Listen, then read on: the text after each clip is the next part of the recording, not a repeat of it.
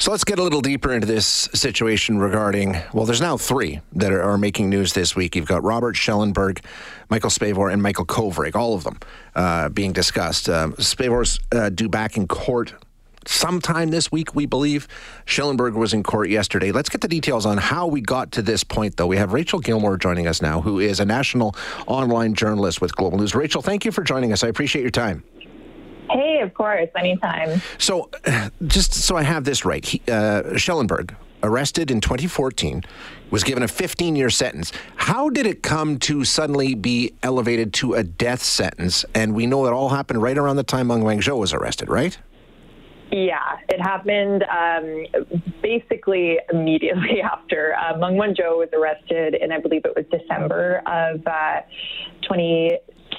2019 now? Oh my God, so long ago. I think she was arrested in very late 2018. You're right. 2018, thank you. Yeah, and then in January, so just about a month later, Schellenberg's had a hastily rescheduled he had a little retrial that they just threw together, and they gave him the death sentence there. So it was very suspicious timing on that part. It really seemed retaliatory, and it was just it seems kind of unnecessarily cruel when someone had already, kind of grappled with a sentence to now be facing death.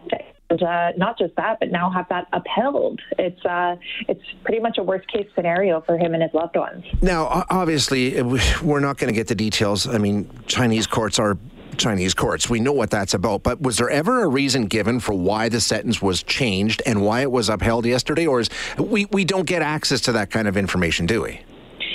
No, the Chinese courts are extremely opaque. They also have a 99.99% conviction rate. So, once you kind of enter that system, it's a black hole for information, and you're not really looking at very good odds. So we don't know much about it. China has denied that there's any link between this and the Meng Wanzhou case, but they're also denying that in the context of Spavor and Kovrig. So we know how much weight that assurance holds. Yeah, exactly. Can't put a lot of faith in what's going to happen in terms of any legal proceedings. Now, we know that it's Spavor tomorrow, right? Or maybe tomorrow. We're not 100% sure. Again, as we said, Chinese courts being what they are. But it's also, he's now going to be before the courts again, we understand. Yes, and he is going to find out whether he has been found guilty or innocent. And, the espionage charge does, as I understand it, carry a maximum sentence of, once again, death. Right. So, he's looking at, he could face life in prison. It's a very serious charge. And, a lot of people are very worried about the lives of these two men who were, arbitrarily detained and, may end up killed. It's not a very pleasant legal system, and once you're kind of wrapped up in it, your odds, as I mentioned before, really aren't good. So we're going to find out, what position he's in, what sentence he may have. But one thing that's a bit interesting is all of this is happening right as Meng Wanzhou's case is also sort of coming to a head. Her lawyers are pushing. They were kind of making a final push against her extradition request from the States. So, that's kind of coming to a fever pitch, and now so are the fates of these Canadians.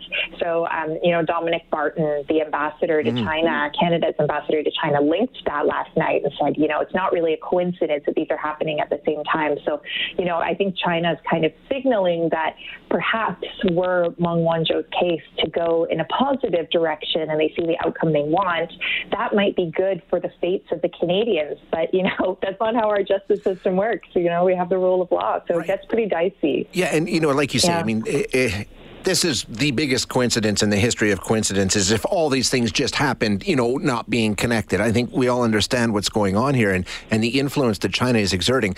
You talked about the ambassador to China. I know he's trying to get into court. He has been in court and has had some consular access. What about the rest of the government? Is there nothing that can be done here? Is there any sort of pushback or comment, at least from the government, as to what they can do in this kind of a situation? Yeah, I mean, so there's a lot of debate over that.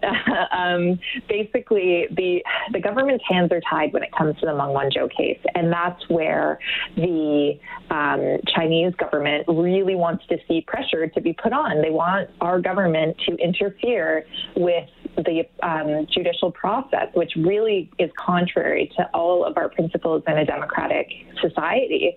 But, Canada can really pressure allies, get the international community on board, which they have actually done a pretty good job of. You're seeing lots of other ambassadors from other countries showing up outside the Chinese courts in support of, Schellenberg, Kovrig, Spavor.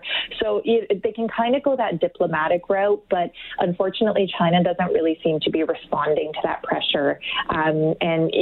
Obviously having the U.S. kind of on side and a little bit more friendly and helpful this time around. You have to hope. I mean, obviously Donald Trump was sort of politicizing the Meng Wanzhou case, which really wasn't helpful as it fueled China's sort of argument that Canada can do something about that case. But you kind of have to hope that the U.S. can step in and also bring out the big guns and really put that pressure on. But I don't think anyone really knows what's going to happen. You really just kind of have to cross your fingers and hope things work out for these poor men. Yeah, and on the Kovrig file, we don't know. He's just sort of in that Chinese legal limbo, and we'll have to wait and see. We don't know anything in terms of a hearing for him or anything like that.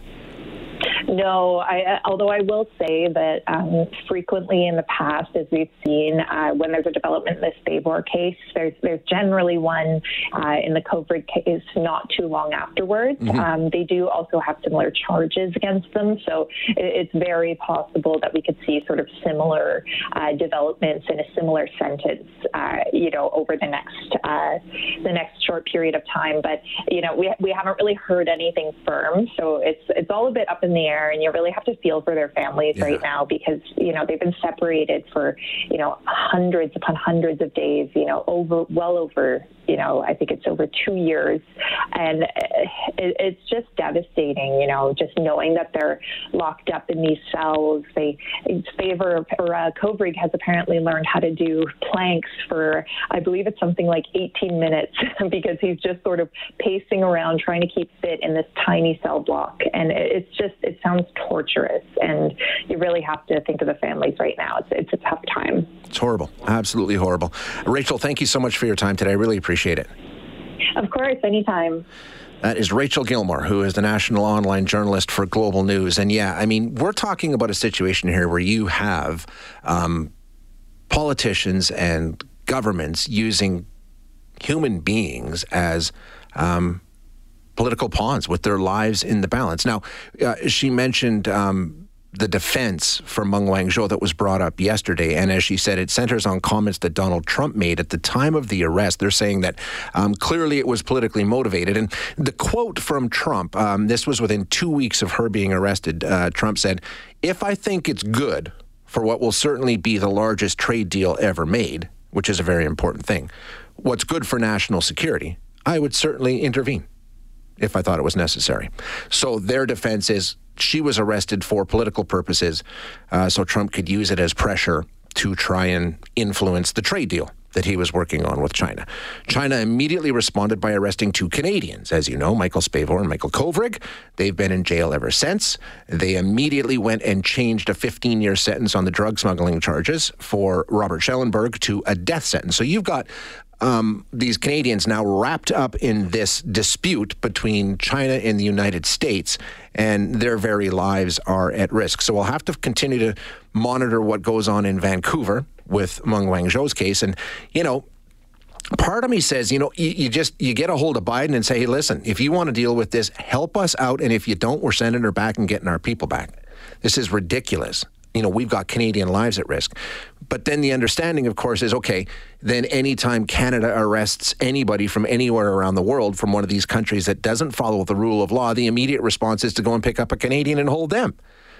So you have to stick to the lines and say, okay, just going out and scooping a Canadian up off the street and charging them with whatever you want to charge them with doesn't mean that we're going to let the person that we've arrested go. So it's a sticky situation. I understand that. But we don't seem to have any sort of recourse. Australia is taking a beating from China right now. They've put in all kinds of sanctions. They're standing strong. They're no bigger than Canada, much smaller than Canada, but they're standing in and taking the punches.